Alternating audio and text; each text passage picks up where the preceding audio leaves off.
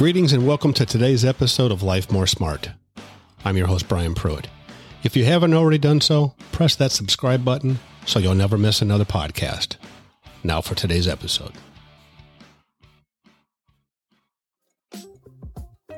Today I'd like to talk to you about 6 steps to success.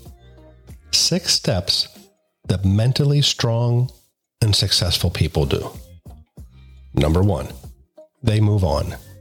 They don't waste time feeling sorry for themselves in any fashion. Number 2, successful people embrace change. They welcome challenges with open arms. They stay happy. They don't waste energy on things they can't control. Why bother? Number 4, they are kind. They are fair, and they are unafraid to speak up. Number 5, successful people are willing to take calculated risks. They take chances. They take chances because they know it's impossible to do normal things and expect extraordinary things to happen.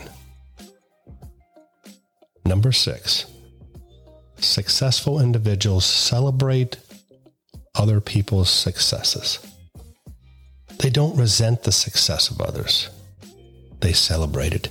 In fact, they speak up and they announce to the world those successes of others. Let me leave you with this today.